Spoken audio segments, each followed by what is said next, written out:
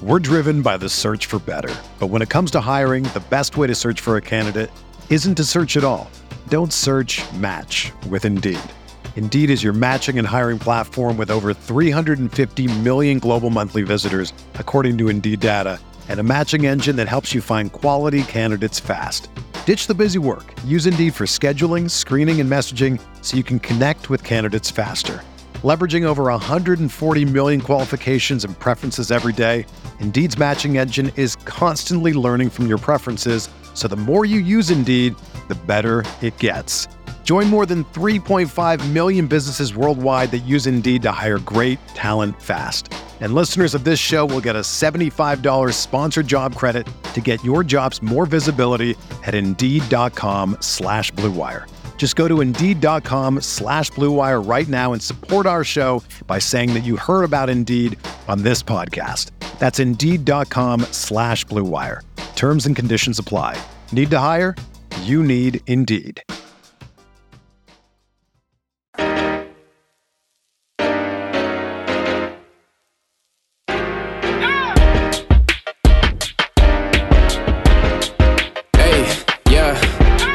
Feel like Kobe in the fourth quarter. This is the Dane Moore NBA podcast brought to you by Prize Picks. Coming at Friday morning, it's March 1st. And because it's March 1st, I figured we kind of use this episode as a sort of reflection of February. Obviously, the Wolves play the Kings this evening. They play the Clippers on Sunday. We're not going to have a pod until after both of these games. Hopefully, this is kind of an episode you can listen to anytime over this weekend. But I think February was a pretty important bounce back month for this team because January was tough. It was set up to be tough. It was a slog. It was road heavy. It's right before the break. They only went 10-7 in that time, which is still a very good record, but comparatively to the other months, not as good.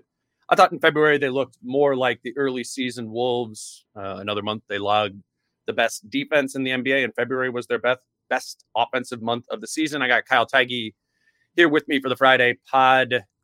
Kyle, we'll get into this and other things around the Wolves for a weekend pod. How are you? I'm good. We were saying before this, we haven't done a pod in a while, right? It's kind of because we did like 5 pods that week of the Portland series. Yeah, it kind of felt like, remember the back in the day when you'd stay at like a buddy's house all weekend, and then you're like, oh, we're sick of each other. We're not even gonna like talk in school for like a week. So I think that was you and I. We haven't really talked much. That was an all-star break. Yes. Yeah. Oh, maybe. Okay, that too. Yeah, my mother-in-law was in. Maybe you did. Maybe you were sick of me. I don't know. No, I was just kind of laying in bed last night looking at February because it felt like a slog. It felt like a grind. January is more of a grind, I think, in the NBA post-Christmas. But February can be a grind too, especially when you mix in like a trade deadline and an all-star break. But the Wolves, like, I don't know, have you looked at their schedule for February? Like, I don't think they ever lost by more than 5 points. And like the games they lost were all like, they choked against the Magic, or I was pulling it up right now, like they choked against the Magic at home. They choked that Bulls game away. Then they kind of beat everyone else. They choked that Bucks game. Like, they pretty much had their best month of basketball in February. Yeah. And that was highlighted by Ant, who's not going to win Western Conference Player of the Month because Luka's numbers are video game-like, but I think he averaged like 31 points in February, which is the only other person to do that in franchise history was Kevin Love. So really good month. They've 8-2 in their last 10. They haven't lost by double digits since January 3rd. They haven't lost 3 games in a row since March 2023. I mean, it continues to be like all this random stuff of like, I've never seen this before. So yeah, you wake up this morning and they're 42-17 and they have a full game lead on the Thunder now after the Thunder fell in one of the best regular season games I've ever seen last night against Wemby. Yeah, I didn't watch it last night, but I like you should have to pay to watch that. Like that's like premier subscription stuff. That was insane. I'm gonna have to check that out. But I definitely got like a bunch of texts like, "Are you watching?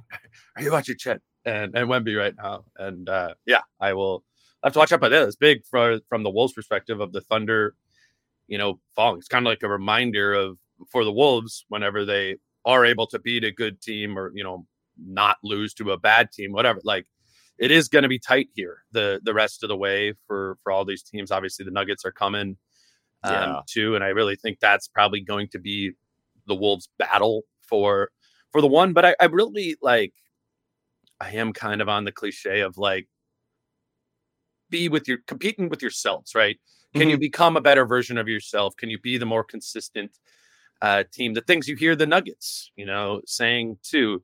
I think the 1 seed matters in the conference, but what matters to me most, or what will give me most confidence in the Wolves, is that they continue to make like the small strides in the areas that they, have somewhat held them back in a great season, right? And that's why I've just kind of been saying I don't know how far I'm going to project the Wolves to go, but it's going to be in the playoffs, but it's going to be pretty directly correlated to how this offense fares, how over the last 20 some games of the season, and how rare the Orlando games are, the Chicago games are that we're talking about there. Just they have another one of them. It doesn't mean they're screwed and they're not going to go anywhere, but can that feel less and less like a part of their identity? And can the offense get better and better? And that happened in February. If you just go through November 15th in offense, December 19th in offense, January 15th in offense, doesn't seem like a huge difference, but February they were 11th. That's the range, right? Yeah. Can you be top 10, low end of that? I think that matters a lot. We were talking about this in Portland a ton. It's pretty much just as simple as not turning the ball over as much. And that's what happened. November 25th in turnovers, December 30th in turnovers, January 27th. And then February, they get up to 17th. And it's like they shot worse. Their shooting numbers were worse in February. But just those extra possessions and not giving, the team the ball makes a huge difference. And just being able to kind of dominate a game end to end or not fall back by 15 points. They're becoming a more mature version of a young team. You know what I'm saying? Like, and that is what the progression was always going to have to be. You were going to always have a team where your best player was 22. One of your most important defensive players was 23. Your probably most important player off the bench was 24. I mean, it's a young team that was going to be fighting immaturity issues over the course of the year. And they have, I think that's what is starting, to show up. And of course it's about sustaining that. Yeah. That whole conversation of the 1 seed, it's like important in one vein. I know Jace is kind of tracking it because there's only so many games left, right? Like the Wolves wake up today and they're first in the West. They're a game clear of OKC, 1.5 games clear of Denver. But the biggest one to me is that they're 7 games clear of the Suns for the 5 seed. Like you are probably a week or so away, outside of an apocalyptic collapse. Like you're about a week away from like clinching home court in the first round, so again, back to the 1 seed, it's really only important if like, what are your goals, right? Now we're starting to see this thing last and be sustainable for so many months and so many games that you're like, just winning one playoff series, despite not doing it for 20 years, probably shouldn't be the goal, right? Like the West is wide open. I do think Denver is kind of back to being Denver. So I wouldn't say the Wolves are the favorites in the West, but it's pretty open. And if you can avoid, if you can be 1-2 in the standings in any order and avoid Denver in the first or second round, that'd be great. But yeah, if your goal is, hey, why can't, when like Portland did that one season, why can't we just make a run in a Western Conference? Then the 1 seed's really important because, I mean, they're 22-6 at home. I think outside of maybe Boston, who's 27-3, that's the best mark in the league. So, you want to play as many games at home as possible, cut down on travel, all that stuff. So it's going to be kind of a sprint to the finish line, like you've been saying pretty much all week. But I also agree with you that the only team that they should be looking at in the standings is themselves, because this team has shown you, yes, they are becoming a more mature young team, but they still have immaturity that leaks through. And if they start looking, I mean, Ant said it himself when he was in Portland, like, I have no idea what the standings are. He doesn't know a lot of things. He's like, I just kind of come here and do my job. But as long as they keep focused on just trying to win all these games at home, they came out of the break. It was a little stale, but they haven't lost yet. So they're going to continue to grind this 7-game home. So they lost to Milwaukee. They lost. Yeah, that's right. I didn't count that though because it was so late for me. But and then they go on. I think they have one more nasty little road trip coming up. It's like spans like 10 or so days, and that'll be a challenge too, right? When you get comfortable at home. So they couldn't be in a better spot as they enter March. And that's a weird thing to say because usually March 1st, when you send me this this recording link, it's like, all right, so who are we breaking down in the draft? And I don't know who's in the draft. I know it's a bad one, but yeah, these next how many games do I have left? 42, 23? Yeah. I think they probably got to win 15 of those games to keep the 1 seed. I think this weekend is interesting. Kings and Clippers, two playoff teams for sure. Right. And they do play better against teams that they, feel are more of a challenge. I guess we'll see how much they treat the Kings as that, but we know how they played against the Clippers throughout this season. And yeah, I think it's an opportunity again at home. It's not a back-to-back. The Kings game, I guess the Clippers game is the front end of a back-to-back, but if they take care of business in those two games, easier said than done. Again, I think those are two good teams. I wouldn't sleep on the Kings either, but now to your kind of like Phoenix point, I think you do that. You've pushed yourself up into, now we're pretty sure this is a 1 or 2 seed in the Western Conference. They get Portland on the back end of the back-to-back against the Clippers, which was interesting. That's what happened when they played the Clippers last time, right? They got the Clippers on the front end, and then they got the Blazers on the back end of that 2 weeks ago too. It's a nice little gift there in the schedule. So take care of the Kings, take care of the Clippers. It is the Blazers. Then on Monday, if you can win all 3 of those, then you go into that road trip, which is tough. It's an Indiana Cleveland back-to-back, right? Followed up by a trip to LA for a game against the Clippers and Lakers. There is some importance to taking care of business, I think, over the course of this weekend into Monday, so as to stay up there. Because like we said, I don't think the Nuggets are really going away. The Thunder and Clippers have like waxed and waned a little bit, but the point is if you fumble a little bit, if any of those teams fumble, Wolves included, you look at the standings, even if you started at 1 at the beginning of the week, you might be at 3 or 4 at the end of it. So it's just about kind of continuing and sustaining. And bizarrely, I almost feel more confident about their ability to do that when I say Kings and Clippers on the schedule coming up, almost more so than I do Spurs and Grizzlies, just because you feel like you're going to get that effort, right? I don't know exactly what the sport is called, but like late night or early mornings in the summer on ESPN when they do like the outdoorsy competitions and the guys chop down the logs and like they insert the thing in and they go, like the lumberjack goes up a level now. That's kind of what the Wolves just have to do, right? I mean, you've worked so hard, and they have, to get to 42-17. Their longest losing streak of the season has been 2 games. That stuff too is like ties into, that's a pretty mature group. Even when they are immature, if they never, you've coined the term, let go of the rope. They've never even, if the rope slips a little bit, they pull it back. So as long as, because you were talking about that little West Coast kind of road trip where it starts in Indiana, but then Lakers, Clippers, then it's 2 against the Jazz in Utah. And then that second Jazz game, they fly back home and play the Nuggets of all teams the next night. And then this Clippers game on Sunday is a matinee game. And back to the immaturity, like I know these guys, especially with all of them starting to be fathers, like they love their naps, and that's they never show up for those early games, right? So one game at a time. Well, the Clippers either, like it's to that's whatever true. Extent it's a matinee. I don't know, you have that lax sort of start to them as they often are. I'm not really expecting like Kawhi and Paul George and James Harden to come out like guns blazing at 2 p.m. What time are clubs open till on Saturday night in Minneapolis? Nothing's open late. Okay, so then James Harden will be well rested. There's maybe some places James Harden could go that are open. But it after a couple, the Spurs are fun. It's so cool to watch Wemby right now. Just 10 seconds, like he is like a top 20 player in the league, and they're probably a 4 seed moving forward every year if they make one smart transaction. But you can only pick apart so much watching Grizzlies games and Spurs games and Portland Trailblazers games. I thought you did a really good preview for the Kings game that's tonight. You did a pod yesterday with Brandon. I want to see them play real teams that are also kind of hungry and fighting. The Clippers have slid a little bit, now down to 4, 5-5 in their last 10, but it takes 1 week for them to kind of figure it out too. So we're back to meaningful games that I think you'll be able to dissect in the coming weeks. And it starts again tonight against a Kings team that, after your preview yesterday, I feel like would be a pretty good matchup for the Wolves if it was 1-8.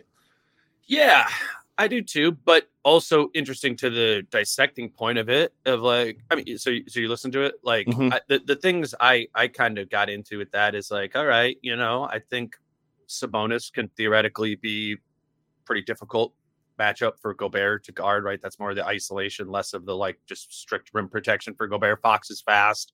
We'll see if he's playing in this game. The Kings really play passing lanes. They're going to try and generate turnovers, that sort of thing.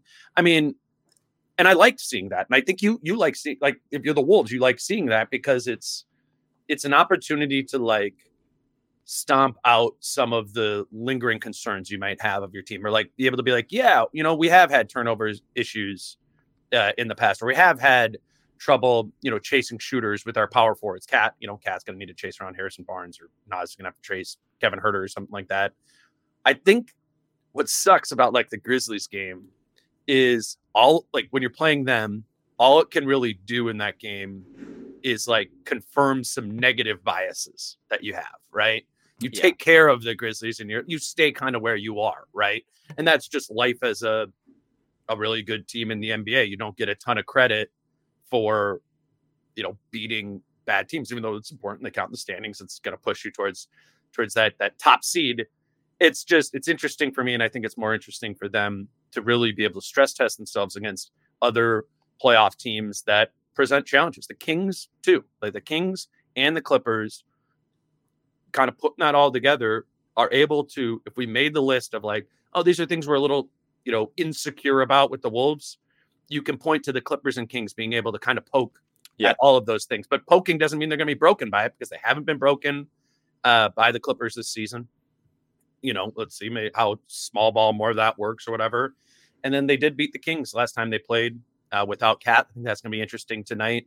The one time Cat played against the Kings, they did lose. But these are the games you mark on your calendar, and you're like, all right, I'm not just watching the Wolves to see if they can sustain. I'm watching the Wolves to see like, oh yeah, they beat this team, and now I'm even higher on them. Looking forward, and those are the most fun games. Yeah, I just keep looking at the standings. As a Minnesota sports fan or a Minnesota Timberwolves fan, it's also, I don't know if there's any team I want to play, right? Like, I would just love if the Wolves could get the 1 seed, and then it's like March Madness where you play like some D3 school from Indiana. But if you do have to play someone in the first round, which I think they do, like the Kings and the Mavericks are the teams that would be on my radar more than, I don't know why, probably just the rain, the tendonitis, the Timberwolves scar tissue. I just don't want to play the Lakers or the Warriors, because those teams have done it before and probably get a good whistle and probably have the better player in the series. So I think tonight with the Kings would be a really good matchup. Obviously, the Wolves and Clippers wouldn't face off in the first round unless things went south for the Clippers. But that's another one where it's like those styles are so contrasting, right? Because the Clippers are totally cool. They love Zubac, but like they can just play 5 out and try to do to Rudy what was done to Rudy in a different iteration of the Clippers back in the day that kind of tarnished his resume or his perception around the league. Yeah. So yeah, it used to be fun to just chalk up wins. I mean, again, they sit here today at 42-17. Last year they were 42-40, right? Like that's a pretty crazy leap. And to do it, which I think is the coolest thing, it's the same 8 guys, right? It's the same coach. You rarely see in sports now, with all the pressure to win and all the outside noise of like, if an experiment doesn't work, you change the experiment or you tweak the experiment. And the Wolves, for better or worse, just ran it back with the same rotation, same coaching staff, and just tweaked parts of the experiment internally rather than externally. And it's led to them being, I think they're on pace to win 59 games now, which would surpass the 03-04 team that won 58 games. So yeah, just keep winning games, keep kind of asserting yourself, and probably don't show too much. That was one thing I think Britt said after the last time they played the Clippers. It's like, well, do you think Ty Lue showed his hand? That's another thing, too, is like, if you see them lose to the Clippers, you're like, why didn't they put Ant on Kawhi more or something? Like, maybe you save some of those cards for April. Like, you don't want to show all your stuff now in March. So just do what you do, integrate some guys, maybe get Jaden. I listened to you all week. You had a Jaden McDaniels segment with everyone this week except me. But get Jaden into it a little more, keep guys fresh. I think they've been kind of cutting Mike Conley's minutes down a little bit. I mean, Monty Morris, Jack Borman had this, but I think Monty Morris has a 21 assists and 1 turnover in his last 7 games. That seems pretty good. So just, find guys rest when you can. I like that Rudy set out that one night. I love, Carl's was personal, but find moments to give a guy a rest, give a guy a break, keep the offense humming. I think 11th is totally fine when your defense is, as you always say, like first with a bullet. So see how far you can push that along. Try to avoid injuries, knock on wood, and see where you are on, April 10th. I want to do more on the 42 wins thing. Let's do a segment on that. But let's grab our ad break here. And it's been a month, Kyle, but we get to talk about English muffins again. Yeah. Let's go. StoneandSkillet.com. Honestly, I think Eggs Benedict is my favorite food. If there's like one, you're like, okay. Oh, wow. Okay. Yeah, I mean, everybody likes like pizza and stuff like that. But English muffins, one of my favorite foods. And it was so funny when Stone and Skillet reached out to me to do this. I was like, and I have your English muffins in my kitchen right now. They sent us like a whole big pack around Christmas, and you got some too. They're English muffins. They're an indulgence, whatever. But these are just, if you're going to indulge in an English muffin in the morning, like make it be a good one. And actually, this is a healthier one. There's actually protein, 6 grams of protein in Stone and Skillets, non-GMO certified.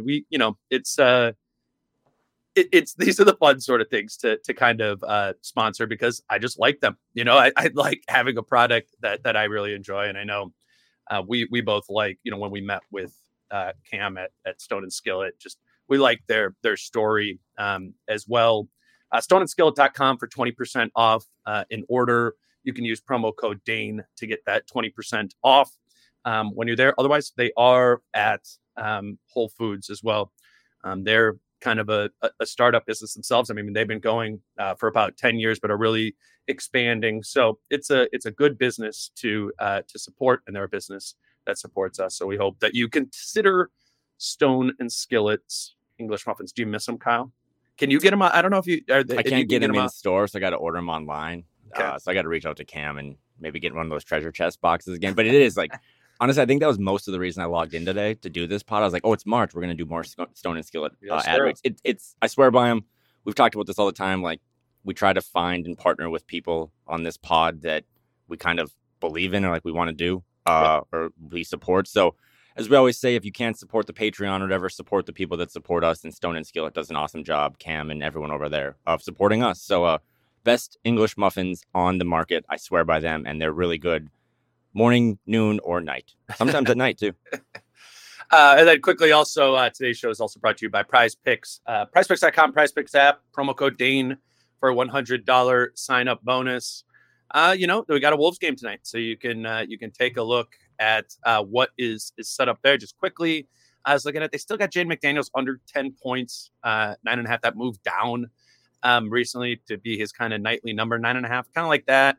I was looking at Carl's, his point total's down to like 21.5. I was thinking about it, and I'm like, all right, I think they're either going to double Carl a bunch so as to, let him maybe rack up 6, 7, 8 assists in the game, or not and score. So I think if you kind of put those two together, 24.5 points plus assists, I like that for Carl. And then I took a less than on Rudy Gobert. I think Sabonis is one of those matchups that could potentially get him in foul trouble. Rudy's numbers are still, kind of what they are at all the time. He's still maybe dealing with that ankle a little bit, isn't coming off a great game. So I put under 28.5 points, rebounds, and assists for Gobert. As always, you guys can just check out not just the Wolves ones, but all, NBA otherwise. It's a fun thing to do. I think maybe particularly on a night when the Wolves aren't playing and you're watching the NBA. So that's PrizePicks.com, PrizePicks app, promo code Dane for a $100 sign-up bonus. Kyle, let's you're mentioning the 42 wins thing before. Obviously, this team went 42-40 last year, and they got their 42nd win of the season on February 28th, and round numbers, whatever.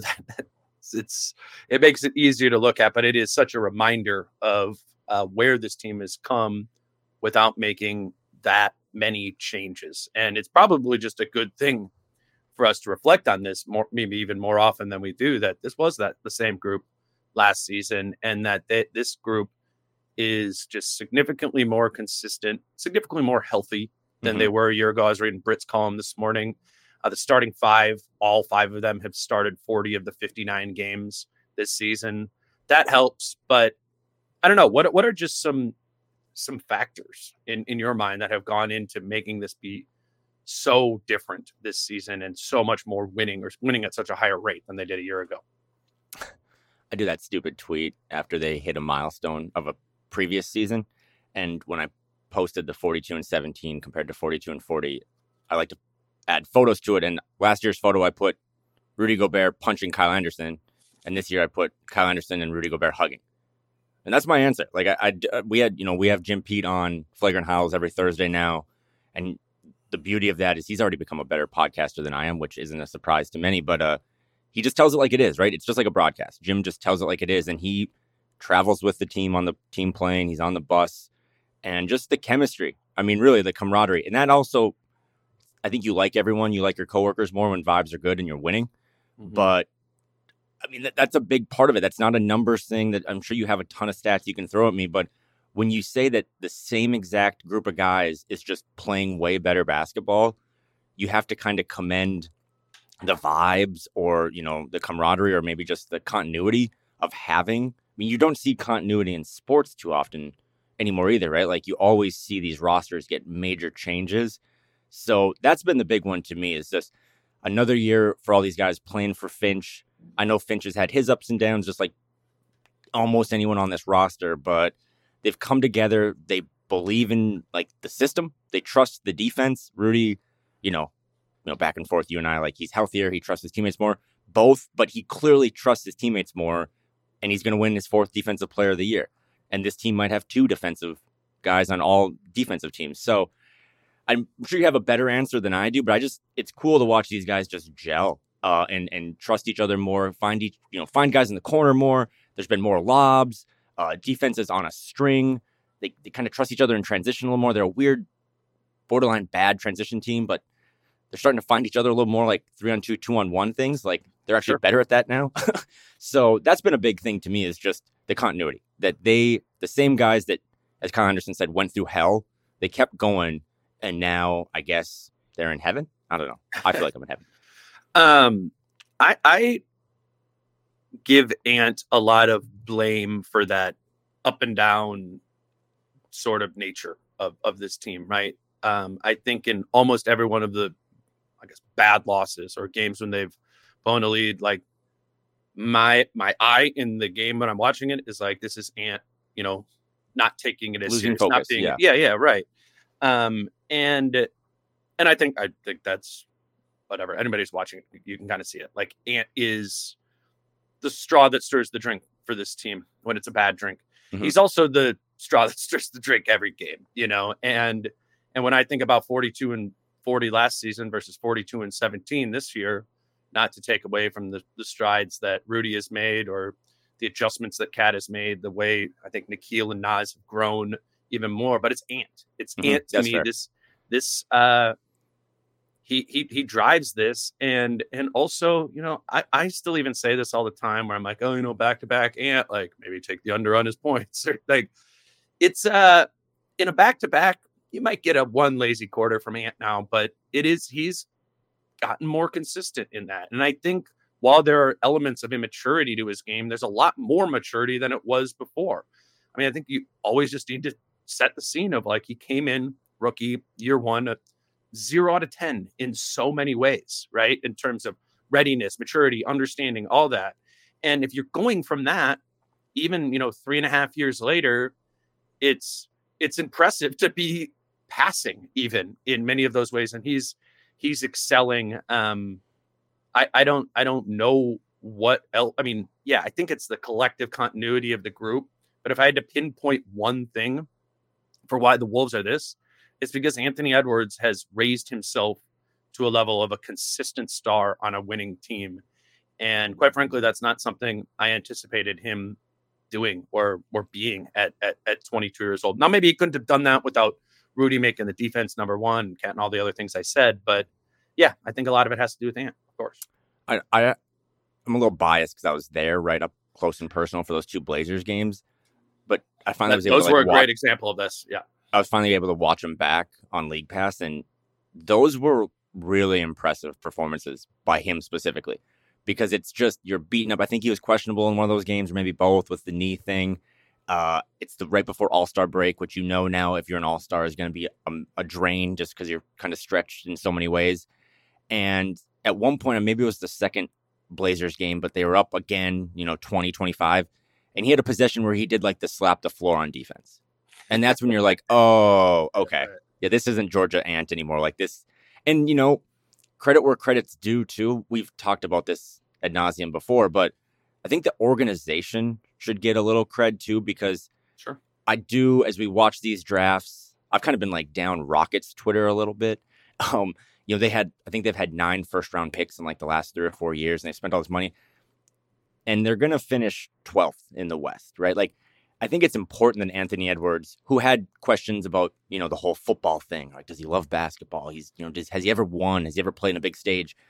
Ever since he got to this team, they've surrounded him. We always talk about like the point guards, right? He's played with real important vets. As soon as they got Anthony Edwards, they basically kind of tried to start winning. Like they didn't say, hey, we're going to tank a year and try to get one more high pick. They really just said, okay, we got this jet engine. We're going to try to like fly. And it was a slow couple of years. Takeoff, yeah. Yeah, it was a slow takeoff. But now that thing is humming, and I'm probably being mean to the kid. But when I look at other lottery picks that are in bad situations, like I think of LaMelo Ball all the time, and it's just they've never really put the right pieces around him. They've never really tried to win. And now it's like his stock is low. I don't know what LaMelo Ball is, and that's scary because when you get out of your rookie contract and now you're into these maxes and super maxes depending on all NBA, you have to know. It's like the quarterback in the NFL. Like sure. You got to know after 4 years, is this kid going to be the face of our franchise? Don't worry about the face of the league. Can he be the face of our franchise? We're in year 4, and I don't know if this team, other than one other player in 35 years, has ever felt more confident in the guy that they are going to pin their hopes to in Anthony Edwards. And he deserves it because, again, they're up 25 against the 14th team in the West, and he is slapping the floor trying to play defense. Like, that's not what he did in year 1, and all credit to him as well. I like the quarterback example. Like, that was the thing. I don't know if I don't follow the NFL salary cap as much, but I know the basic idea of like, rookie quarterbacks. Yeah. If you have a quarterback on the rookie scale, like you could just spend a whole bunch of money elsewhere. Right. Mm-hmm. And it does that. I actually don't remember if I was talked about this with Brendan on the podcast while we were recording or afterwards, or after we stopped hitting record. But we're talking about Keegan Murray and how like, it's kind of important for the Kings to like figure out what their team is going to be before Murray signs that probably max contract, and sometimes we do the thing, you point to Houston or something like that and you go, they just spend a whole bunch of money right away to get good. And it's like dangerous, right? Like sometimes that isn't going to work. Jalen Green. Yeah. And you just like kind of set yourself into a position where you didn't get good at the right time. There's some value to that just from an economic cap structure standpoint. And, to sort of the Kings point, like they probably got to figure out who it is before they, before Murray's cap number jumps massively. And the Wolves did that with Ant. And, and I was skeptical of the reasons for that. I didn't like the idea of kind of going all in on Cat's window versus Ant's window. That was kind of my line back then when they made the Gobert trade.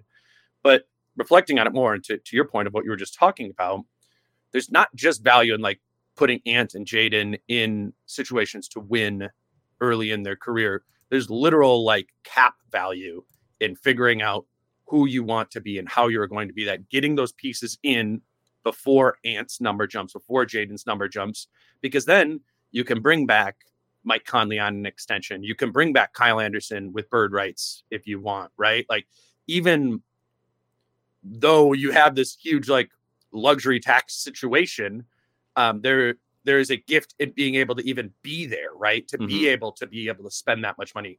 Actually, to spend into the luxury tax that high, you have to have kind of built your team well, because to get that high into the luxury tax, you're like, all right, we're already over the cap, and now we are bringing back our players that have been good, and we're giving them raises so as to do that. And that has just, quite frankly, the reason I didn't think that was a great idea with Ant is just because I thought this was going to take some time because he came in, he was so young and he was so green, and it's just worked to put him in that winning environment. And then I think salary cap wise, it's put them in a situation to be able to, have the volume of talent that they have on their team, and they will have, at some point, Mike's going to retire and some of that stuff's going to happen, but into the ramp up into Ant's prime, they're going to have a heavy talent team. And that's just worked because they didn't underestimate Ant in the ways that I did. Have you ever thought, this might be a take, but I think it's more detrimental to an NBA franchise to give a max extension, off of a rookie contract, to a player you're unsure of than to just miss in the lottery. Because if you miss in the lottery, you're probably going to suck. And then you'll go back to the well again the next year and you'll take another swing. But if you don't know at the end of that short 4-year window or whatever that this is a guy, again, I kind of just interrupted you, but the Jalen Green thing was, go back and look at that draft, right? It was Mobley. And who was first in that draft? I'm blanking. Great podcast, right? Paulo. Right? Yeah.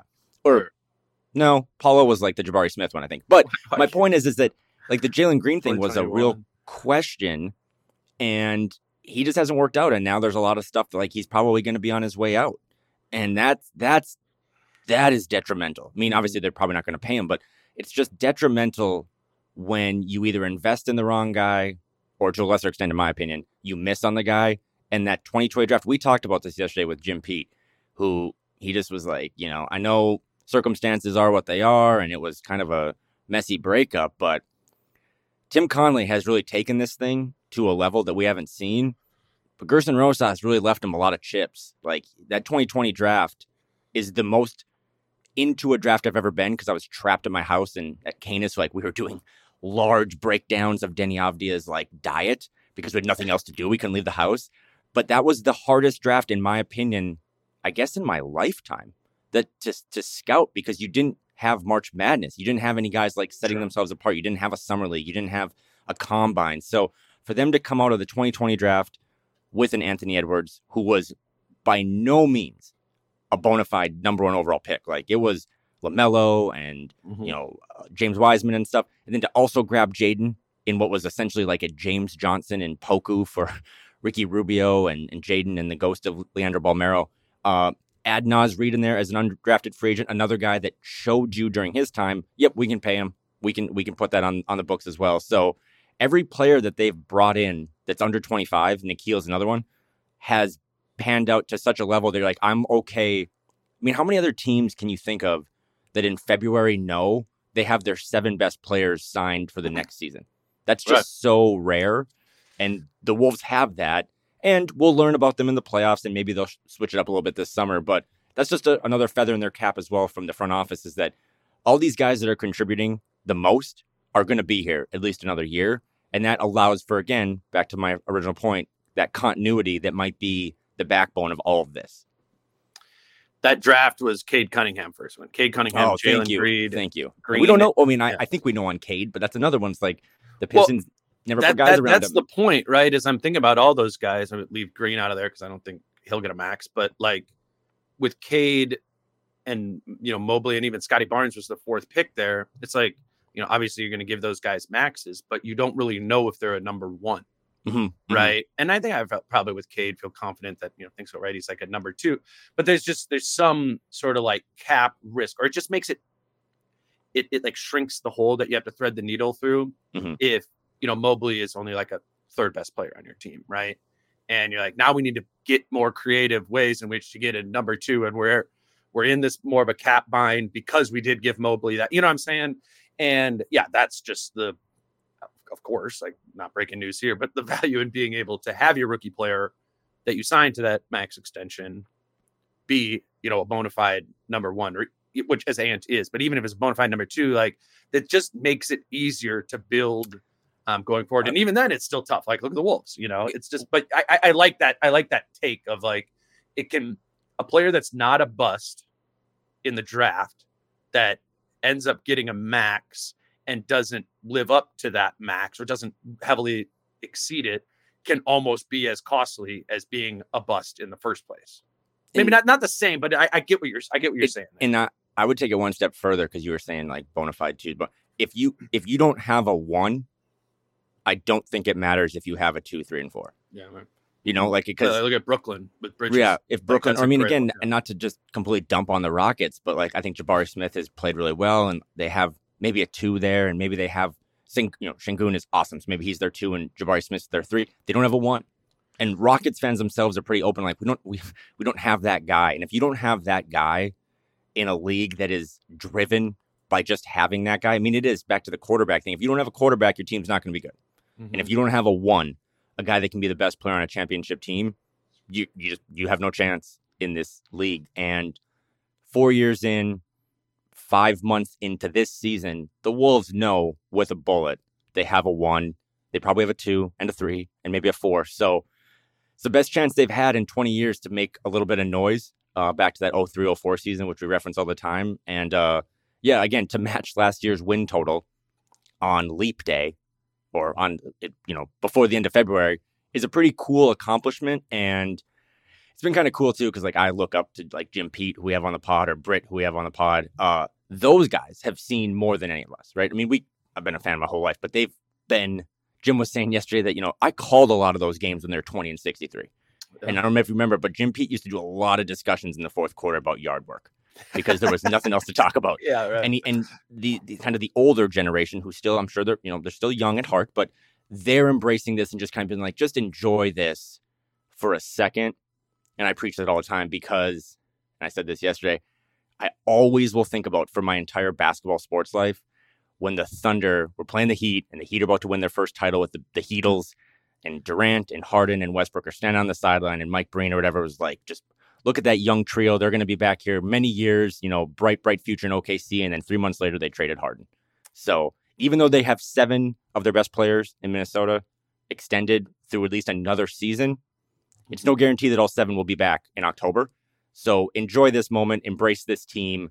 It's a lot of fun. And as long as they don't trip over themselves, there's really no one in their way outside of maybe one team in Denver that can really slow them down in the West. Today's show is brought to you by Duer, D-U-E-R. You've all heard me talk about how much I love my Duer jeans. They're legit my favorite pants to wear. I've got the no sweat pant in the relaxed fit. Have those in black. I will probably wear them to the game tonight. They're that type of pants where you got them because they're stylish, but they're also your most comfortable pair of pants. So you just wear them all the time because they're comfortable. Those no sweat pants were voted the #1 best gift for business travels by USA Today. Again, thanks to the comfort of a pair of sweatpants, but with the clean finish of a pair of khakis or chinos. Duer makes stretch performance denim and lifestyle apparel, not just for men, but also for women, with elevated styles that stand apart. They're made from natural fibers for high stretch and that breathability, and the temperature regulating fabrics keep you cool and dry. Trust me, you need Duer in your wardrobe. Order your new favorite jeans today. Check out Duer's flagship stores in LA or Denver, or shop online at shopduer.com/Dane Moore. Right now, my listeners can get 15% off site-wide when you use my special URL, shopduer.com/Dane Moore. Don't wait to get 15% off now. Go to shopduer.com/Dane Moore. Today's show is brought to you by Factor Meals, and I'm excited to again be doing Factor. I remember back in 2020, I did Factor. They weren't a sponsor of the show or anything. It was just the pandemic, and I was so sick of cooking myself 3 meals a day at home. I wanted a nutritional meal. I didn't want to cook it myself, and I wanted it quick. I found Factor. It's cool they're a sponsor now because they're meals that take 2 minutes to make.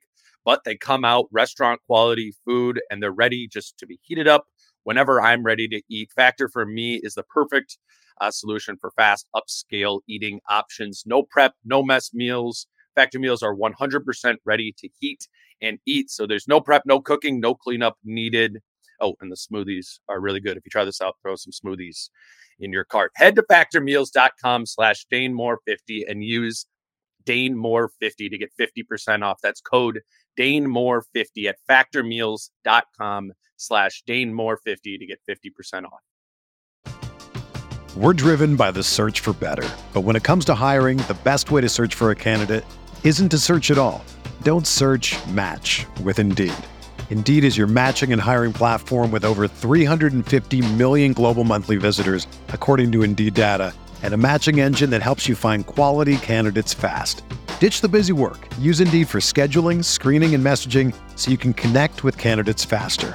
Leveraging over 140 million qualifications and preferences every day, Indeed's matching engine is constantly learning from your preferences, so the more you use Indeed, the better it gets. Join more than 3.5 million businesses worldwide that use Indeed to hire great talent fast. And listeners of this show will get a $75 sponsored job credit to get your jobs more visibility at Indeed.com/Blue Wire. Just go to Indeed.com/Blue Wire right now and support our show by saying that you heard about Indeed on this podcast. That's Indeed.com/Blue Wire. Terms and conditions apply. Need to hire? You need Indeed. This is the story of the one. As a maintenance engineer, he hears things differently. To the untrained ear, everything on his shop floor might sound fine, but he can hear gears grinding or a belt slipping. So he steps in to fix the problem at hand before it gets out of hand. And he knows Grainger's got the right product he needs to get the job done, which is music to his ears. Call, click Grainger.com, or just stop by. Grainger, for the ones who get it done. I know you wanted Kyle to talk about Jaden McDaniels and his play of late. I guess this is the second half of the podcast segment every day this week. I mean, it is a big thing, and I'll just quickly to the point of when we were talking about pecking order there, like in relation to max contracts and all that sort of stuff. Like the Wolves are in the situation, like you just said, of like they got their 1, 2, and 3 all figured out, and the thing we're like gnashing our teeth over is like the 5, like how's the 5th guy fitting into that? It's not working as well. We paid him and those sort of things. And I think it's a fair conversation because it's like Jaden does need to be that better version of himself so as to kind of like that does push the ceiling of this some, I think. And so I think it's something that makes sense to be, maybe overly diving into in February, because this is what we're doing when it's a team that's good and you're digging into the smaller things. But this isn't an important element of the Wolves.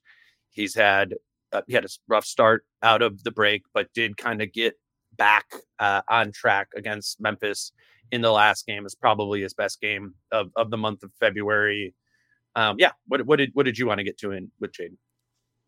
I mean, I think you and Chris and Jace and Britt have done a really good job.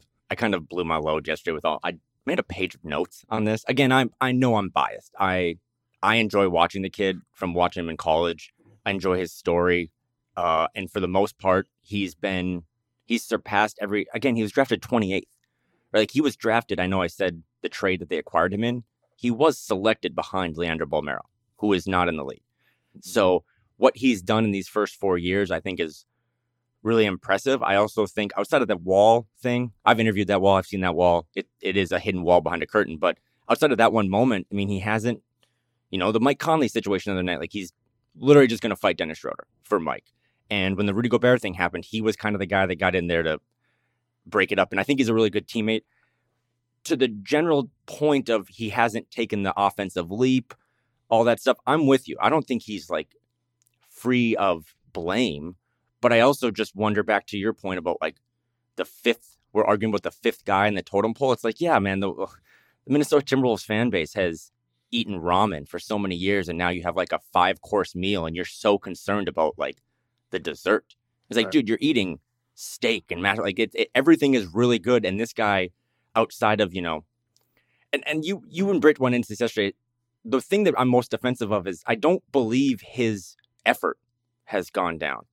Yeah, neither do I. Yeah. And I'm just curious because the things that everyone loved about him the first couple of years, he shows no emotion. He's just straight laced. He just has the Timberwolves Twitter account, like posted the 4 photos. It's like happy Jaden, sad Jaden, Jaden having a baby, Jaden excited. They're all the same face. Well, now that he's in a funk, everyone's like, look at him. He's not showing any emotion. He's just grifting out there. He's not trying. It's like, it's the exact same demeanor he had when we started a fan club in his sophomore season. And then I tweeted this out the other day. I was like, Jaden McDaniels, as of today, is the 269th highest paid player in the league. And then I got people being like, oh, that's misleading. Look at what he's going to make next year. It's like, okay, it's March 1st. It's 55 degrees and sunny in Minneapolis. If I said that and someone's like, oh, that's misleading. It's going to be 30 next Saturday, buddy. It's 55 and sunny today. That's not, how are you arguing with that? Look at the weather app. So today, Jaden is making less money than Troy Brown, Daniel House, Shake Milton, Poku, Cameron Payne, his brother. Do you know where Jalen McDaniels plays? I don't know where he plays. Yes, he's going to make more money next season. So is Cat. He's going to get $30 million extra dollars. Next year, if all the same guys are on the team, they have to find ways to get Jaden more involved. They do. And he has to find more ways to, cut a little more. Like you said yesterday, he can't just make those baseline cuts because Rudy's in the dunker spot. Find more ways to get him involved. But he's fouling at a less rate than he ever has in his career. Like his fouls per 36 are the lowest of his 4 years. Sure. Fouling out is not a great stat, but he has fouled out once in 2024. So this idea that he's this foul merchant isn't really true. And if you can point out games where, yes, he had 2 early fouls, I kind of blame like Finch a little bit or the coaching staff. Then put Mike Conley on a bigger wing for the first 4 minutes of the game. The first quarter is all about just feeling it out, dancing around the boxing ring, just kind of getting your arms loose. So don't put Jaden in situations where at the 10:30 mark of the first quarter, he has 2 fouls. Find ways to just let him float a little bit. You said yesterday, get him a couple more offensive possessions early. You know who's going to close the game late. It's going to be Ant. It's going to be Jaden or Carl. It's going to be Mike and Rudy running pick and roll. So I am biased, and I went on a rant, and I am kind of giving him excuses. There are things he could do to be better. I think his defense has slipped a little bit, but his defense is like all defense, right? So now, maybe he just won't make all defense, but he's still one of the best 20 defenders in the league. So I don't really know why we're like nitpicking again the dessert when he's not causing issues behind the scenes. He's not demanding more play. And to end this rant, Britt is always pretty vocal. I think Jim's vocal too. I said this to him yesterday about they don't like when Jaden goes off script. They don't like when Jaden does what Carl does and attack 3 guys by himself and kind of go, do it on his own. That's bad. I don't like that either. But if Jaden's not allowed to go hunting for his own food and they don't pass him the ball, so no one's spoon feeding him, how is Jaden supposed to eat? Mm-hmm. Like I know his nickname is Slim, but how is he supposed to get carbohydrates and nutrients? I mean, I one photo, one screen grab, and I hate that. But in that game the other night, Ant drives into the lane. I was texting you this during the game. All 5 defenders collapse on him. Jaden's in the slot. Monty Morris is pointing at him like, hey, Jaden's open. And Ant went 1-on-5. Guess what? He got an Ant 1 because he's one of the 10 best players in the league. That's fine. But it's also kind of a microcosm of he doesn't really get the ball much. So I don't think he's a problem. I would just be out of sight, out of mind, just play defense, whatever. As long as you're not demanding 15 shots a game, then I don't really care. And I don't think he is behind the scenes, but that's my Jaden rant. I don't know. Take what you want. I think I want to touch on a couple things about that. But first, just of the defense and laying it out there, I think, defensive estimated plus minus is the best sort of catch-all metric we have for, defensive impact. And Jaden's played 49 games this season. He's missed 10. If you go to and you set the bar of players who have played in 49 or more games this season, he's 9th in the NBA in defensive estimated plus minus. Actually, behind Nickeil Alexander-Walker is above him in that, but 9th, in that, or overall 96th percentile. So the defense, at least in terms of numbers, hasn't dropped. And I think what we're dealing with kind of is that became the expectation in ways. Mm-hmm. You know what I'm saying? And maybe Jaden hasn't gotten better at defense than last year, where let me just click on it. So 96th percentile defensively. Last season, he was 92nd percentile in terms of defensive estimated plus minus. So actually, those suggest it's better. Maybe that's a team defense thing, whatever. But Jaden's bar defensively, I think, is pretty much the same. Like you said, the fouls have gone down. I'm not saying it's perfect. I'm just saying last season it wasn't perfect either. And I think there's just, to the contract point, become the expectation that, okay, he was actually going to become the very best, with a bullet perimeter defender in the league. is that a reasonable expectation to have put on him? Is the question I think we need to ask ourselves when we start getting down on him. Yes, I would have liked to seen more offense from him this season. That absolutely, even within the small role he has offensively, it could have been better. It could be more effective, more productive in that sort of way. But to your point, he isn't being paid $23 million a year. And then when I was just looking at, like, these are the guys this year who are making thank you over 22. And it's like Bruce Brown, 22 million, Aaron Gordon, 22, Draymond Green, 22, Malcolm Brogdon, 22.5, Dylan Brooks, 22.5, Terry Rozier, 23, Jordan Clarkson, 23.5, RJ Barrett, 23.9. Like, and I'm not saying any of those players are bad players, but it's just like, I think it's a good example of, like, we could go through every single one of those players and be like, there's some things I need to see from RJ Barrett before I'm thinking this is like some awesome value contract, right? Bruce Brown, he's certainly a valuable player, but is he perfect? Has he lived up to the 22 million that he signed for? Aaron Gordon, that's a great value contract there. Draymond, obviously that comes with pluses and minuses. Malcolm Brogdon at that number too. It's just like, it's important to contextualize, like, what the expectation even is for a $22-23 million player in today's NBA. And those players probably maybe are better than Jaden McDaniels right now. But Jaden will be making that much money next season. Is he in that range and in that conversation? I don't think any of those teams are like, oh man, I got RJ Barrett at $23 million a year. Like, they didn't view that as like a negative asset in the trade where they just acquired him, and maybe some people, like RJ Barrett, whatever. But that framing, I just think is important. Is Jaden did not sign for the max. He signed for 16% of the max. And if he makes All NBA, he's going to get 30% of the salary cap. Sorry, Jaden's at 16% of the salary cap, and it's going to be 30. Like, there's a gap here, and myself included. This isn't a pointing out thing. I think I've been harsh on Jaden too. I need to remember that in my own framing of the context in which the contract he's been signed to, but is not yet earning. Yet all at the same time, they need Jaden to be this player now, this season. 100%. He does need to be that, but I'm just framing if that's what that is. But I keep seeing this. Are you ready to have the Jaden McDaniels conversation? And my question is, what is the conversation? Yeah. Because if your point is that he's not playing well, I agree. I mean, he did have a kind of a bounce back game against the Grizzlies, but yeah, for 6 weeks or whatever, he was not playing well, and he's got that weird hand wrap still, and he does have some stuff in his personal life going on. Like, you never know, and I know people don't want to hear that, but guess what? They're no different employees than us. They just are way more athletic and make way more money. But yeah, so I said he's 269th this year in salary. You showed that tab. Next year, when he does make 22.5 million, he actually will rank 65th. That's before we get into free agency this summer. But he'll be 65th in the league in terms of highest paid players. That would put him right behind guys. You showed a couple, but Dylan Brooks, Andrew Wiggins, Kyle Kuzma, Cameron Johnson, and Jordan Poole.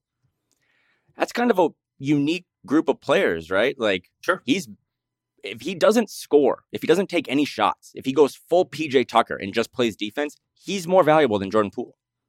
Right? Like, Cam Johnson, like, I know you made the Brooklyn thing. Like, he's a 3, 4, 5th best player on a championship team. But what's his one good skill? He's not like a lights out shooter. He's pretty good, but yeah, but he is. But he isn't. He hasn't played at that. That's my point. Yeah, again, so fire him.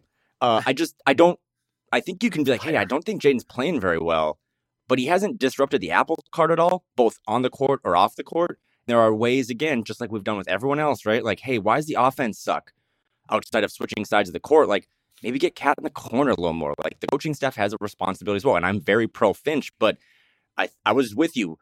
I'm always big on establishing the run in the first quarter because I think the first quarter is meaningless. I think it's funny, by the way, in terms of all the Wolves scar tissue we have. Just wanted to take a quick time out to credit all of Wolves Twitter because they were down 14-0 against the Grizzlies.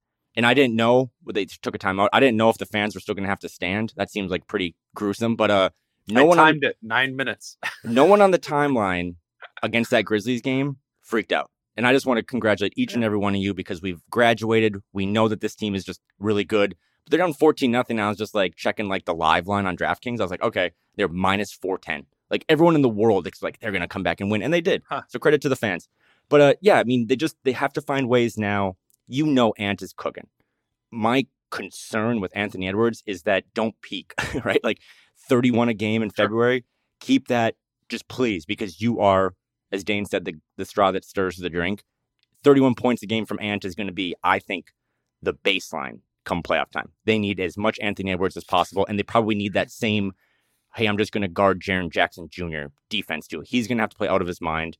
You know what you got with Karl now. I think Karl is having, in 2024, since the calendar flipped, he's playing his best basketball for the most part. Rudy's Rudy. Mike Conley's back. Kyle Anderson's kind of found his swagger again too. So they do need Jaden to be at his height. I don't think he's floor ceiling determined. I guess maybe he would be more on like, if he's playing well, the ceiling again just elevates to another level. But if all he does is play the level of defense we've seen since he arrived here back in 2020, I think that's enough, not only for this small contract, but next year as well. So, and again, the next year stuff, I just don't understand why anyone cares. I don't. Like, Mike Conley took a 50%. I think you're paying Mike Conley and Jane McDaniels $30 million this year. And next year you're going to, no, this year, right? Like, what does Mike make this year, right? Mike's like 25. No, you're right. Yeah. So Mike and Jaden this year make $30 million. Yeah. And next year they make $30 million. And guess what? Minnesota Mike is minted. He should run for governor. But he's not going to probably give you 82 games. I mean, at some point you're going to see a decline in Mike as he just nears his 40s. So he's going to take 50% pay cut, and Jaden's going to make 500% more. And you just got to shift a little bit more. You got to find Jaden getting to 10 points a game, 12 points a game. But for this season, I literally do not know why anyone cares what the contract extension is. I have no idea. And maybe you do, and I'm just not seeing it. No. I think it's I guess it would maybe be fear about like he's never going to live up to it or something. I mean, that would be the only logical explanation I could think of there. But yeah, like you said, and it's something, I've adjusted myself is I've been doing this, for a long time, and we do get to this time of year often, and we do sort of shift. Even like the Pat Bev season, even at this time, it was like you knew it was probably a first round and done sort of team. So even right now, we were thinking about, what are the moves? What are the things that they can do or need to do from a roster construction standpoint for next season to keep building on that? The Wolves are the 1 seed in the West, and that conversation becomes a little bit more out of place, and I'm trying to check that. We did the Mike Conley pod, and I was just like, it's All-Star break, whatever. We're going to talk about the cap and stuff like that.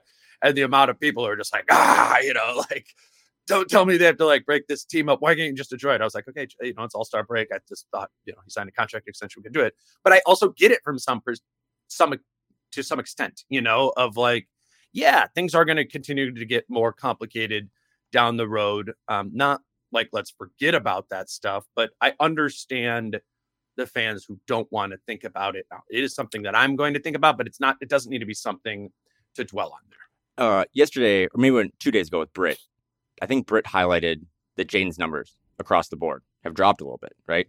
He was 12.1 points last year. He's down to 10. He's like 4 rebounds last year. He's down to 2.7. And the one caveat that I don't think you guys mentioned, like why have those numbers dropped?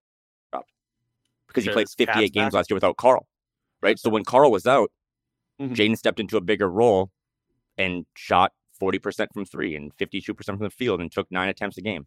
Now he's down to 7.9 attempts a game. Like when Karl's back, people don't like when we talk about Karl's sacrifice. So I'm sure they're going to hate this, but like you kind of just had to sacrifice with Jaden. We were at some point, at least maybe me and the fan club, were pretty nervous about Jaden signing that extension back in October. That was only 4 or 5 months ago. And I kept coming back this week when everyone was pretty down on him or the last couple of weeks. He signs that extension that takes him from $3.5 million to $22.5 million starting next year. And I was like, all right, Mikal Bridges or Tatum and Jaylen Brown, right? And Finch, I don't know if it was at Media Day or it was just in Britt's one-on-one with him. It's like, okay, Jaden's about to get paid, he's the Scottie Pippen to this Michael Jordan. What do you see his future to be like? How much more usage? And Finch said it flat out publicly. He's not going to get any more food. He's not going to get any more pie. It's like, wait a second. You just gave this guy a 500, 600% raise. And Finch's like, we have no room to give Jaden any more offense. So that's been the case. Like you said, his role hasn't changed all year. Finch said it in October. His role is not going to change. His role hasn't changed. And now people are like, well, why hasn't he playing better? And it's like, I don't know. Maybe because his role and why he isn't playing better, because he isn't playing better, is maybe there are more small tweaks that he can do or the coaching staff can do, but they all fall within that small slice of pie. I think that's the point, is like the answer here isn't to extend the size of the pie and be like, okay, you go from a 12% usage to a 20% usage or whatever. It's what can Jaden do within the usage he has, and where can he go get cheapies, right? Whenever Finch gets this question, he always talks about, well, if Jaden wants to get 5 or 6 more points per game, he can get out and run and find them in transition. And then there you go. Boom. He goes, which he did against Memphis in that last possession. And guess what? Ant almost didn't give it to him. And Jaden was out, right? Or in a couple games ago when he got benched, and he did, because he was just running, he was jogging up and down the court, getting cardio in. Go watch that 3-minute set. The Wolves got out into transition like 3 or 4 times.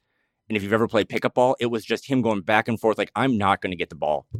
So I'm not defending him because he did just kind of lackadaisically jog up and down.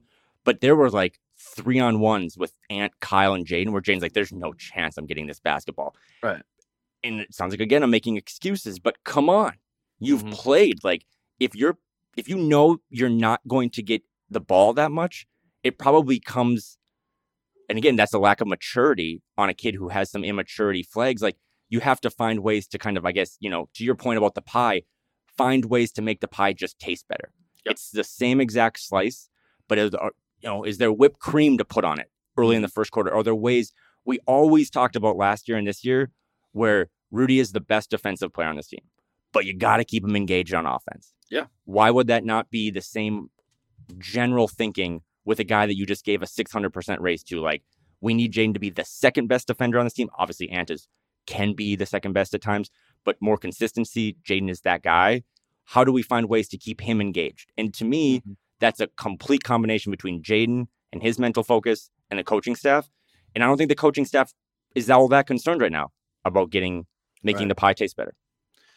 I just want to plug before we wrap up this episode that this would be a fun weekend to go to Falling Knife to check out the games. 55 degrees and sunny. Yeah, right. And they do have an outdoor setup there as well. Obviously, we talk all the time about they have the games on with the sound on in the tap room there. But it sounds like the weekend ones are the most fun, most well attended. And you got tonight against the Kings as a game to go to Falling Knife, but also on Sunday as well for that matinee game. They're going to have that going as well, doing a trivia thing after the game. So if you want to just kind of make a Sunday out of it.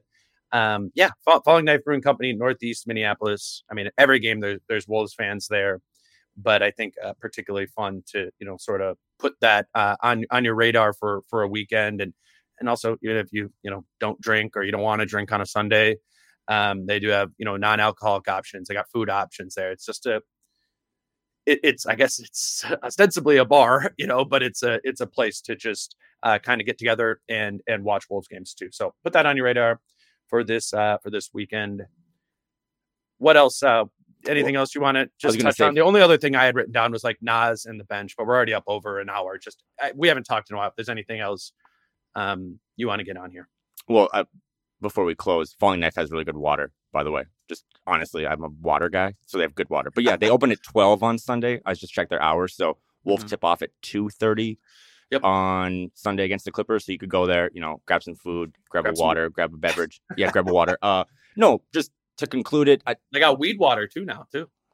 What? Yeah. Let's just do the Nas. I don't know why that's a thing. Why is that? Why is that how everybody reacts to THC beverages? Because every time I talk about Portland. Because every time I talk about gambling, alcohol, or legal drugs, I'm told that those are the things that are ruining the country and not. Anyway, moving on. Nas stuff to say for next week. I do think Nas Reed, even in that Carl absence game, which I know is personal reasons and all that stuff, and thoughts go out to Carl because I know he lost another friend this week, and that's just brutal. But Nas Reed has shown more and more that, I don't know, this is getting ahead of us, and I know people don't like this, but Nas Reed can be a starting power forward in the league. He's phenomenal. His play has been amazing. But I just want to close it with the Jaden conversation. Just be honest with me. People when we go back and forth, I know I'm biased. I'm putting that out there, but I also just think that I'm maybe one of the only ones looking at it through a sane lens. So am I wrong? Am I right? Just judge my No, take. I mean, I get what you're saying is you're looking at him in the context of a $3.9 million 23-year-old right now, which he is. I can't argue with that. I maybe can't make a strong, extremely rational argument to say, I'm disappointed he hasn't been better this season. I am, and yeah, the faces are all the same all the time, but Jaden has, some volatile emotions, right? Like what I've been saying is this week, it wasn't really like you said, like the the lackadaisical kind of running up and down.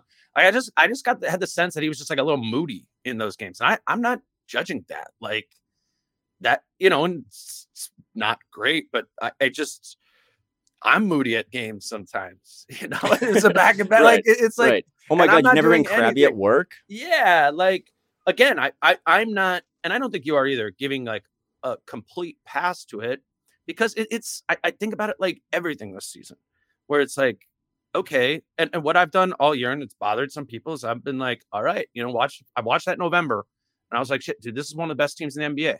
Mm-hmm. And and there were a lot of things that they weren't doing. And it was like, it totally changed my framing of the whole season of like, and once they all started saying it, no, we have this expectation of being a contender, doing this, getting better over the course of the year. And I've tried to hold them to that, and talk about where are the areas that they are getting better and where they aren't, that's what I like to do in my analysis of the team. And it's kind of the same thing with Jaden, where I'm not like, it's not like Jaden is having a bad year. There's things that he could do better to be having a year that is a lot better than it has been, and it's all about where you're setting the bar of expectation for McDaniels. And I don't think you have low expectations for it. I think you have a more in line, maybe more sane and logical bar of what it is, given his age, given what his contract is. And like, I think you believe that it is going to continue to grow. And so do I. I guess I'm just more, I'm sensing the urge. I'm wanting there to be a greater sense of urgency, because for this team to go to the Western Conference Finals, which I believe it can do, almost everything needs to be clicking. Mm-hmm. And Correct. and that's one of the things that can, will, and should, whatever, be clicking on a higher level. And that's why I'm not indicting what he's done. I'm not praising what he's done. It's like, this is why it's really worth watching the final 23 games of the season, to be like, where are they when they're getting into the playoff at the end of the season? Are they taking off into the playoffs from? Because to me, that is going to have, when I ultimately make my pick or just have my thoughts of how far this team can go, it's going to be about how many of those things that they kind of had to sand down over the course of an 82 game season did they sand down. And they've been slowly doing that over the course of the season. We talked about at the top of the episode, the offense is the first one, and February was the best offensive month of the entire season. So can Jaden keep sanding it down? Can he get more confident? And can his teammates help him out? That's a great point with Antwin. There's another in the first quarter, Rudy's in the slot and he wants to run that little like handoff, get action, DHO, whatever you want to call it, sort of thing. There was once in the first quarter, I should clip this out, where Jaden was just like, oh, I'm here. Like, we can do that. And Rudy was like, nope. Jaden went off. I came back for it again for a dribble hand. Now coming back the other direction. Rudy was like, nope. And there was Jaden. It's just kind of like, Jaden's like, well, what do you want me to do then? Like, this is where my spot is at the offense. And he probably gets in his head. He's like, yeah, I get a dribble handoff between Rudy Gobert and Mike Conley is better than a Rudy Gobert and Jaden McDaniels or Rudy Gobert and Anthony Edwards. But it's like, you can still give him the ball there at that time and run that action. I think particularly because it's the first quarter. Like, if you're Rudy, don't be afraid to do that. Like, get Jaden a rhythm going in the first quarter. Look what that does for Nas. I really think it would be similar. Like, I understand the pie is small and you want to empower your best players, but I continue. It's what I've said every segment we've done on this week.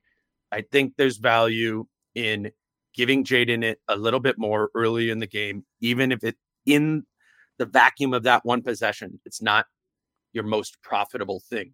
This is, I think, what you would get out of that will have an existential impact on the entire 48 minutes of the game or the final 23 games of the season. So we'll see. It's something absolutely worth tracking and talking about and thinking about through the rest of the year, as is everything. This is what you do when you're one of the best teams in the NBA.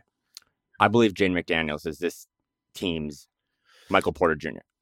And I think the Nuggets won the title, and not by style of play by any means, but Michael Porter Jr. is an offensive weapon, and it's sometimes borderline a defensive liability. And the reason the Nuggets won the title last year was not just because Jokic was the best player in the league. They're one. And Murray was the perfect sidekick. They're two. Right. And that Bruce Brown and KCP and Aaron Gordon filled those defensive roles. They're 3-4. But it's because Michael Porter Jr. played some of his best basketball on top of 1, 2, 3, and 4. Best defensive basketball. Yes, best defensive basketball, right? So the inverse of that is that Jaden's defense is always going to be there. Even when it slips a little bit, it's like what you said. It slipped a little bit. Oh my God, he's still top 20 in the league. Michael Porter Jr. is always going to be an offensive threat. But if he can get his defense to crank up a notch or two, they're scary. And that's what Jaden needs to figure out on the offensive end. The contract stuff will handle itself down the road, you know. He's 269th highest paid player this year, and he's 72 in the Ringer rankings, right? Karl is going to get probably the top 10 player in pay, salary next year when he gets up to $70 million. He's going to have to go from 27th in the Ringer rankings. He's going to have to be a top 15 guy. If you're making the highest paid player in the NBA next year. Then he's going to have to be better than the 27th. Like all these guys are going to get pay raises and more expectations. But for this season, they need Jaden McDaniels on offense to do what Michael Porter Jr. did on defense. And if that does click come mid-April, there are very few teams in the West outside of the defending champs that can slow them down. He's Kyle Theige. You can listen to him and Phil Mackey and Jim Peterson on Flagrant House. They recorded that on Thursday, I believe. You can check that out, obviously. And Kyle's a great Twitter follow as well at Kyle Theige. I'm sure you're all already following him. Kyle, appreciate you making this happen today. Appreciate you. We're doing this next week. Yeah, you'll have a schedule next week, I'm sure. Tweet it out. Yeah, well, I'm going to Indiana and Cleveland, so I think maybe you and I will go right before that. That's Thursday and Friday, so cool. It'll be quick turnaround for Kyle. No, we're back in each other's lives. I know. It's Monday with Chris though. Recap. Yeah, yep. Kings after Clippers. Kings Clippers. Jason and I will go Tuesday after the Blazers game, and then I think maybe me and you on Wednesday. We'll figure it out as we go. 23 games left. Not a lot. It's going to be playoff time before you know it. So enjoy the warm weather. I know you guys have had a nice early spring and enjoy these games. Jim said it last night or when we did pod yesterday. He has never had more fun being at Target Center. And he doesn't even have the great seats anymore, right? He's not even courtside. He's up in the 200 level. But Target Center looks, even that Grizzlies game again, when this thing is clicking, it is the coolest place to be, and I know you think the same, and that's kind of your office. And you're like, I like going to the office. So shout out to everyone that keeps doing that, and shout out to everyone that sponsors the pod and supports the pod, and we'll do it again next week. Chris and I will be back on Monday to recap Kings and Clippers. No episodes over the weekend. Until then, he's Kyle. I'm Dane. Peace out. How I'm feeling, man, I hope it never stop, yeah. Green and hot so you can find me in the crowd, yeah. Don't let standards ever bring you down, yeah. Hope you dancing like nobody else around, yeah. Everyone is talking about magnesium. It's all you hear about. But why? What do we know about magnesium? Well, magnesium is the number one mineral that 75% of Americans are deficient in. If you are a woman over 35, magnesium will help you rediscover balance, energy, and vitality. Magnesium supports more than 300 enzymatic reactions in your body, including those involved in hormonal balance. From functional medicine doctors to mental well-being and female hormone experts, we all know that magnesium is the one mineral to improve all aspects of well-being and health. But which one? Magnesium Breakthrough from Bioptimizers, the trusted choice recommended by leading experts with 7 best-absorbed forms of magnesium to ensure your body receives the support it needs for overall well-being. Go to bioptimizers.com/balance today and use code BALANCE10 for 10% off. Support your journey to wellness at bioptimizers.com/balance. Magnesium Breakthrough from Bioptimizers, your foundation to optimal health and vitality.